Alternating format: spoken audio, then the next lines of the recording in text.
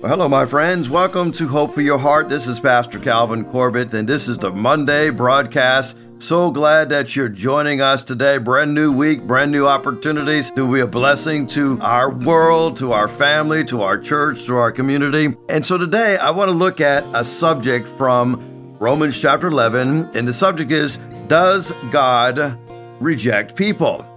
Now, when we think about this subject, it's a deep subject, and so we're going to cover it from a different angle. But before I go too far, I know sometimes people in my church, they complain about my dad jokes being bad jokes. And so somebody had sent me an article that says that dad jokes actually have a positive effect on development. So here's a bad dad joke I want to give you before I give you the findings of this study. Where did the Apostle Paul buy his mask for the coronavirus?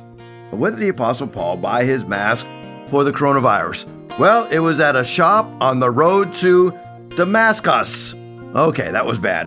I know that was really bad, okay? But you know, dad jokes are typically not offensive, wholesome, age appropriate. But this study shows that when dad jokes are told and they're bad, it teaches their children how to handle embarrassing and awkward situations. It shows our children that embarrassment is not fatal. And so dad jokes are actually good for your kids. So dads, keep it up, okay? One day they will groan when they hear these bad jokes, but you're actually helping your kids. Well, you know, as I think about the state of the church, a lot of people are so discouraged about the state of the church. And I found some really good news that I want to share with you before I get into the subject of, does God reject his people? Or does God reject people? There's a report that was done by Unstuck Church, and it talks about churches connecting with new people. Now, this is brand new from 2023. And what they did is they did a survey with growing churches and non-growing churches.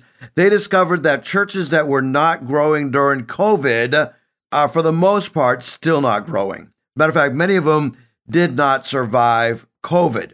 So that's terrible and that's heartbreaking. But I'm always interested in what growing churches are doing. Specifically, we see that growing churches are connecting with new people. So they did a survey between January 2022 and January 2023, and they found specifically there was an increase in growing churches. There was a 7% increase of new people. And these churches that were tracking their databases from last year and this year, they've discovered a 7% increase on average. And so churches, for example, that have 1,000 people in their database have now got an extra 71 people in their database over last year. They discovered something else about growing churches. The average in-person attendance over the previous 12 months has actually increased by 22%. So that means growing churches are doing a good job at getting people not just listening online, but coming to the in-person services. They discovered also that decisions to follow Jesus over the last 12 months in growing churches has increased nearly 34% between this year and last year.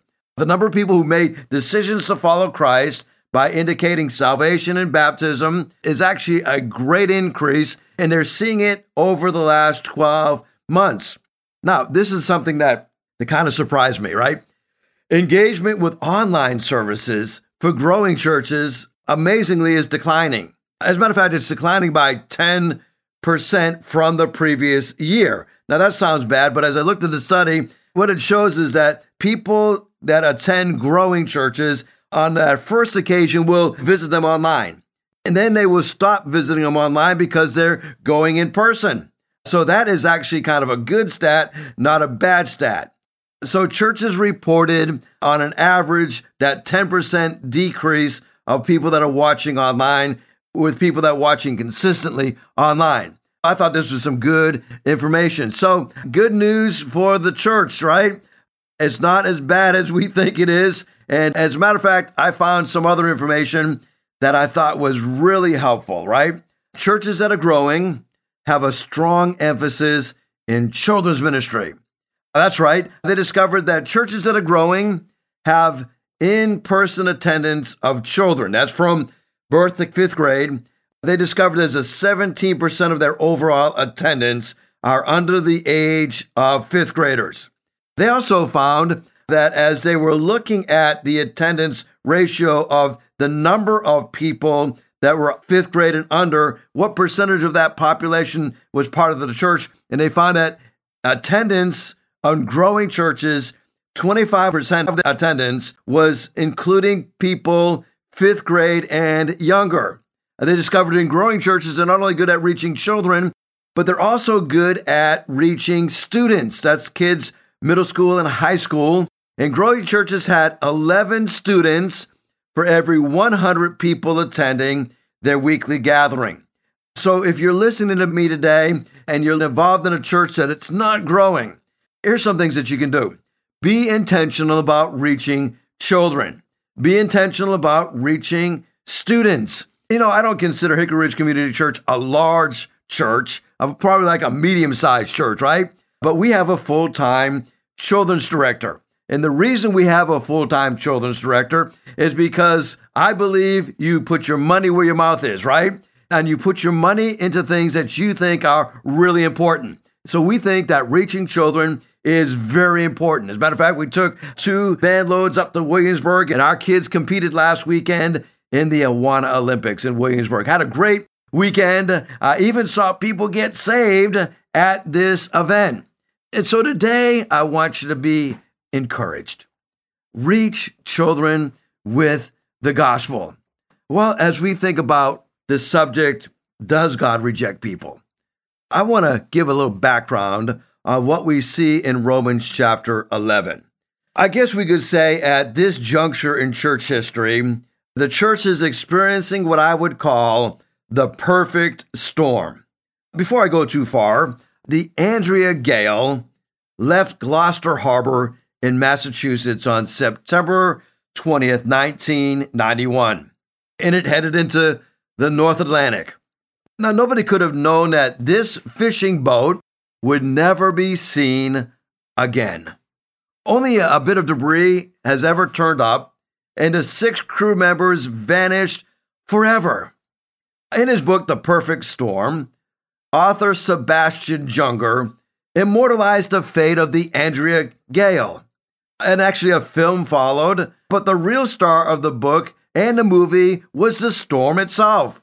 It was a terrifying, relentless oppressor born from fierce wind and mountainous waves.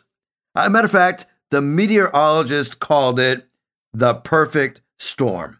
You see, 3 deadly elements came together in October of 1991. There was a front that was moving from Canada toward New England, a high-pressure system building over Canada's east coast, and the dying remnants of Hurricane Grace turning up the eastern seaboard of the United States.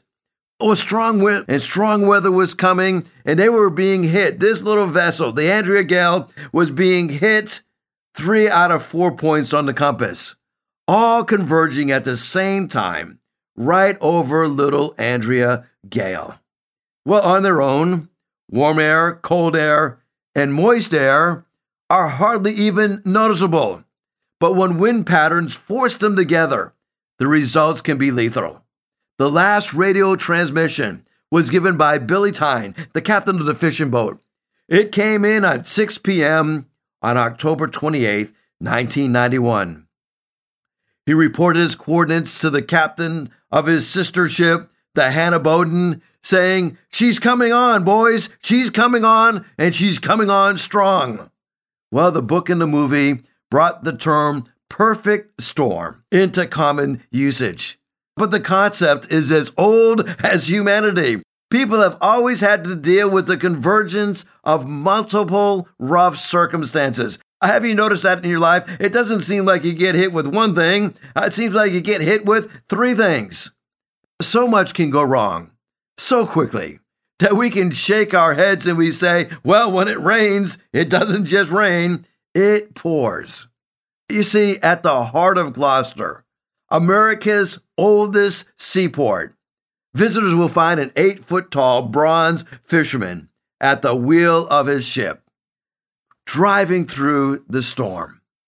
When I think about Romans chapter 11, I think about the church driving through a perfect storm. Let me give you a little bit of background. There was a lot of racial tension within the church.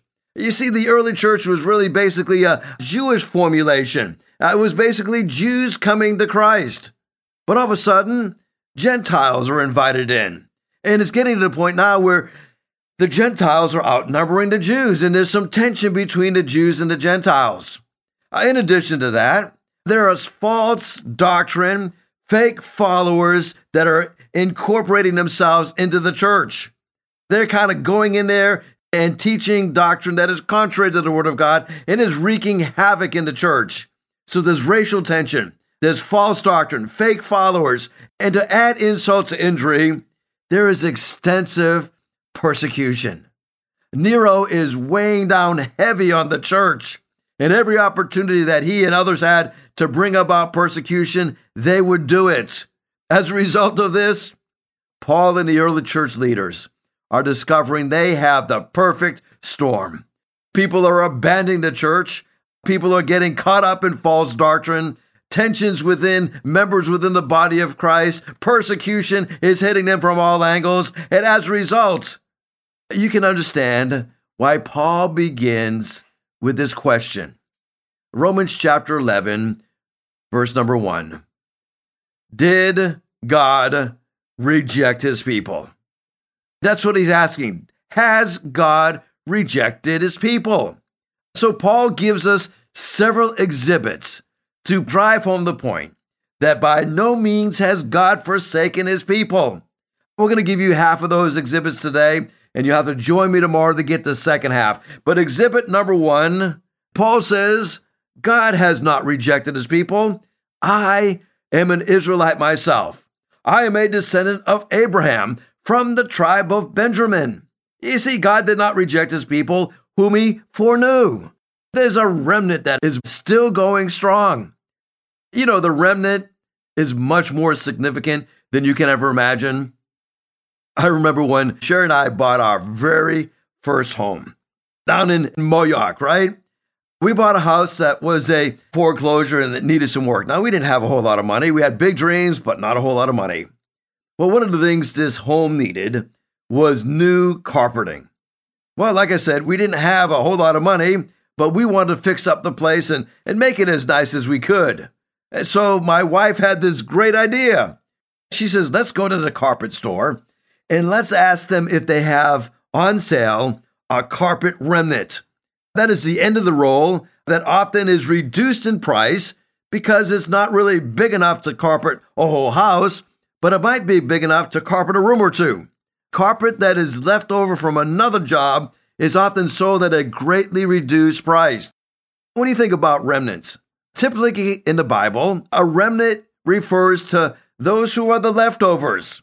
It is most often in reference to the people of Israel and how they had been left over and had they been looked past. Here's an example of a remnant as it refers to a nation. God has not rejected his people. Micah understood this concept. Micah says there is a remnant that God's going to rise up. And he says, the remnant of Jacob shall be in the midst of many people, like dew from the Lord, like showers on the grass. So I want you to know, the remnant is more significant than you ever can imagine. Maybe you're feeling like it today, like you're a reject, you're a leftover. Do you feel like that God has no plan, no purpose, no agenda for your life? I want you to know, God's not done with you. He has a plan for you. He hasn't rejected you. He foreknew you, just as he foreknew Paul. And just as Paul understood that God had a purpose in his life, he's got a purpose for yours as well. Oh, my friends, don't give up. It's always too early to give up. This remnant is much more significant than you can ever imagine. Well, Paul gives us another exhibit. Exhibit number 1 was Paul himself. Exhibit number 2 is Elijah. Now, there's something else you need to know about the remnant. Not only is the remnant much more significant than you can imagine, but it's also much more powerful than you can imagine. Now, Paul transitions as he's answering this question, Did God reject his people? By no means. Verse number 2 says, don't you know what Scripture has to say? In the passage about Elijah, how he appealed to God against Israel. This is what Elijah says. You may remember the story, right? Elijah is crying out to the Lord and says, Lord, they've killed all your prophets. They've torn down all your idols. And I am the only one left. And they're trying to kill me too. And what was God's answer to him? I love this. God's answer was, listen, now hold on there. I have reserved for myself 7,000 who have not bowed the knee to Baal. So too at this present time, there's a remnant chosen by grace. And if by grace, then it cannot be based by works. And if it were, grace would no longer be grace. Now let me get you the background of this story, just in case you have forgotten it. Elijah goes up against 300 prophets of Baal, and he defeats them soundly. And it's just amazing what he does. But then he gets discouraged. He's worked hard, and he gets defeated. Although he could handle 350 prophets of Baal, when Jezebel came up against him and King Ahab came against him, all of a sudden he gets fearful. He cowers down in fear, and he says, look at what they've done. He says, man, I'm the only one out here working. I'm the only one that is left, and now they're coming to kill me. You see, he missed the total fact that God chose him by grace, not because he was so strong, not because of the works that he did. Listen, God's grace is given to us. It's not anything that we have earned. When I was speaking to the young people on Saturday up in Williamsburg, I pulled out of my Bible a $50 bill, and then I pulled out a $100 bill. Now, the $100 bill was a copy. It wasn't real, but the $50 bill was real. And so I explained to these children years ago when I was involved in cash control, back in the day when people used to actually pay cash when they went to restaurants, they would have us study not counterfeit money, but real money. And as you studied real money, when a counterfeit came your way, it stuck out like a sore thumb. You didn't learn a counterfeit by studying counterfeit. You learned a counterfeit by studying the real thing. And so I says, salvation, the real issue of salvation is that you can't earn it. That would be a counterfeit salvation, trying to work really hard, thinking that God has a scale up in heaven, and on one side he puts your good works, on the other side he puts your sins, and you're hoping that your good works outweigh your sins. I'm telling you, you're not going to be saved by your good works outweighing your bad, because even your good works are not that great. As you think about our good works, we are told in Isaiah that our good works are like filthy rags. And so God gives us his grace. And so I held up a $50 bill. I said, now this bill is real. I want to give it to somebody. As a matter of fact, the first person who comes up to grab this $50 bill, it is yours.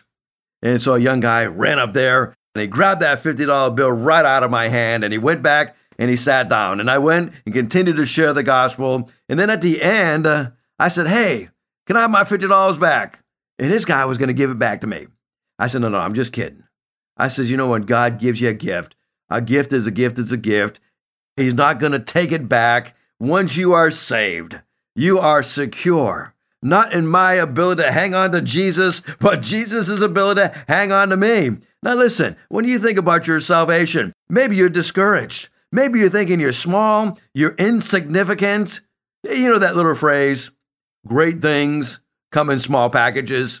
This statement is proven over and over again in the Bible. From Abraham, who was one lonely 90-year-old pilgrim, to the orphan slave child Moses, to the shepherd boy David. God's word teaches us the greatest truth, that sometimes God uses the smallest people. Even Jesus was born in a small way. Jesus started out with 12 followers, and even after the resurrection, the church only numbered about 120. Now, historians tell us at that time, the Palestine population was about 4 million people. So that meant that there was only one Christian for every 30,000 people there in Palestine. Now, that would be the equivalent of having a total of 8,000 believers in the United States. Yet consider what a great work that was started with just this small ragtag group of 120 followers. Now listen, you may feel like you're overwhelmed. Listen, God doesn't care how big you are or how small you are. It's quite possible that you can be too big for God to use, but you can never be too small for Him to use you. He wants to use you in a powerful way. Now listen, the value of something never depends on its size. And I love how Solomon writes about in the book of Proverbs. He says, there's 4 things that we look at. And Solomon says these are really insignificant things. Yet we can learn a tremendous truth from them. Great things do indeed come in small packages. Proverbs chapter 30, verse number 24 to 28 says, there are 4 things on the earth that are small, yet they are extremely wise. Number 1, ants. Ants, they're creatures that are of little strength. You can squish them in your hand, you can step on them with your foot, yet they store up their food in the summertime. These little creatures know to go around and get a bunch of food in the summertime so they can survive in the winter. And then he uses a second illustration of something that is small but very wise, conies. Now, I'm not talking about the hot dog coney. I'm talking about that little creature that has little power, yet they make their home in the crags. These conies are so unindustrious. They don't dig little burrows.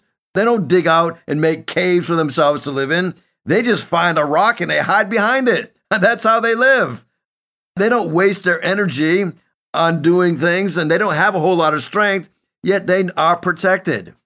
And then Solomon uses another illustration. Locusts, right? Grasshoppers. They have no king, yet they advance together in ranks, and they can wipe out a whole field of crops. And then he uses the illustration of a lizard. A lizard can be caught with a hand, yet you can find lizards in kings' palaces. You can find them in your house, and I find them from time to time in my garage. You can catch them real easy. And even though they're easy to catch, they are found in the most unusual places. So don't despise small things. Paul tells us God's not done with his people, and he uses himself as an example. Paul says God's not done with us, and he uses Elijah as an example. Listen, don't get discouraged. God is going to be with you every step of the way. Let me give you the third one. Then we'll give you a couple more tomorrow, okay? Exhibit number 3, the Israelites. Romans 11, verses 7 and 8. We learn here that the remnant is mysterious, right? Paul says, what then? What the people of Israel sought so earnestly, they did not obtain. But he says the elect of them did, but the others were hardened, as it is written, God gave them a spirit of stupor, eyes that could not see, ears that could not hear, to this very day. And I want you to join me tomorrow. I'm going to start the broadcast tomorrow sharing with you why sometimes we can work really hard and still miss out. And what causes us to work so hard and yet still miss out. Paul here is driving home the point that the people of Israel, they sought so earnestly to gain God's favor, but yet they missed it. And their hearts became hardened. As a matter of fact, God even gave them over to a spirit of stupor, so that they had eyes that they couldn't see and ears that they could not hear to this very day. You see, sometimes we do work really hard and we still miss out. What causes us to work so hard and still miss out? Well, let me give you the first one, and then you can join the broadcast tomorrow to get the remaining 4. And number 1 is a heart that is hard. In Mark chapter 6, remember Jesus fed the multitudes with the loaves and the fishes. At the end of this great miracle, where he fed maybe 15 or 20,000 people, Jesus gathers his disciples, and he tells them they had not understood about the loaves, but their heart had been hardened. What in the world is Jesus talking about? He's saying there are some people that will follow him just for the loaves and the fishes, just for the blessings that he can give to them. And many people come to Christ and they're thinking, well, this is like my genie in a bottle, and my wish will be his command, and I'm going to follow Christ because he's going to give me health, wealth, and prosperity, and power, and influence. And Jesus says they totally misunderstood about the loaves. because our hearts were hardened. You see, a heart that is hard will cause me to work really hard and still miss out. Well, please join me tomorrow. And we're going to continue this list as to why we can work so hard and still miss out. Well, thank you for joining me today. If I can pray for you, shoot me a text at 252-267-2365. 252-267-2365. God bless you. Thank you so much for joining me today. If you'd like to hear this broadcast again, you can have a free download at buzzsprout.com/1890557, or you can listen on Amazon, Spotify, Google Podcast, and Apple Podcast. Hickory Ridge Community Church is located at 3320 Battlefield Boulevard South in Chesapeake, Virginia. Sunday service times are 9 a.m. and 10:30 a.m. We'd love for you to join us. For more information, go to hrcc7.org. And remember, no matter what you're going through, in Jesus Christ there is always hope for your heart.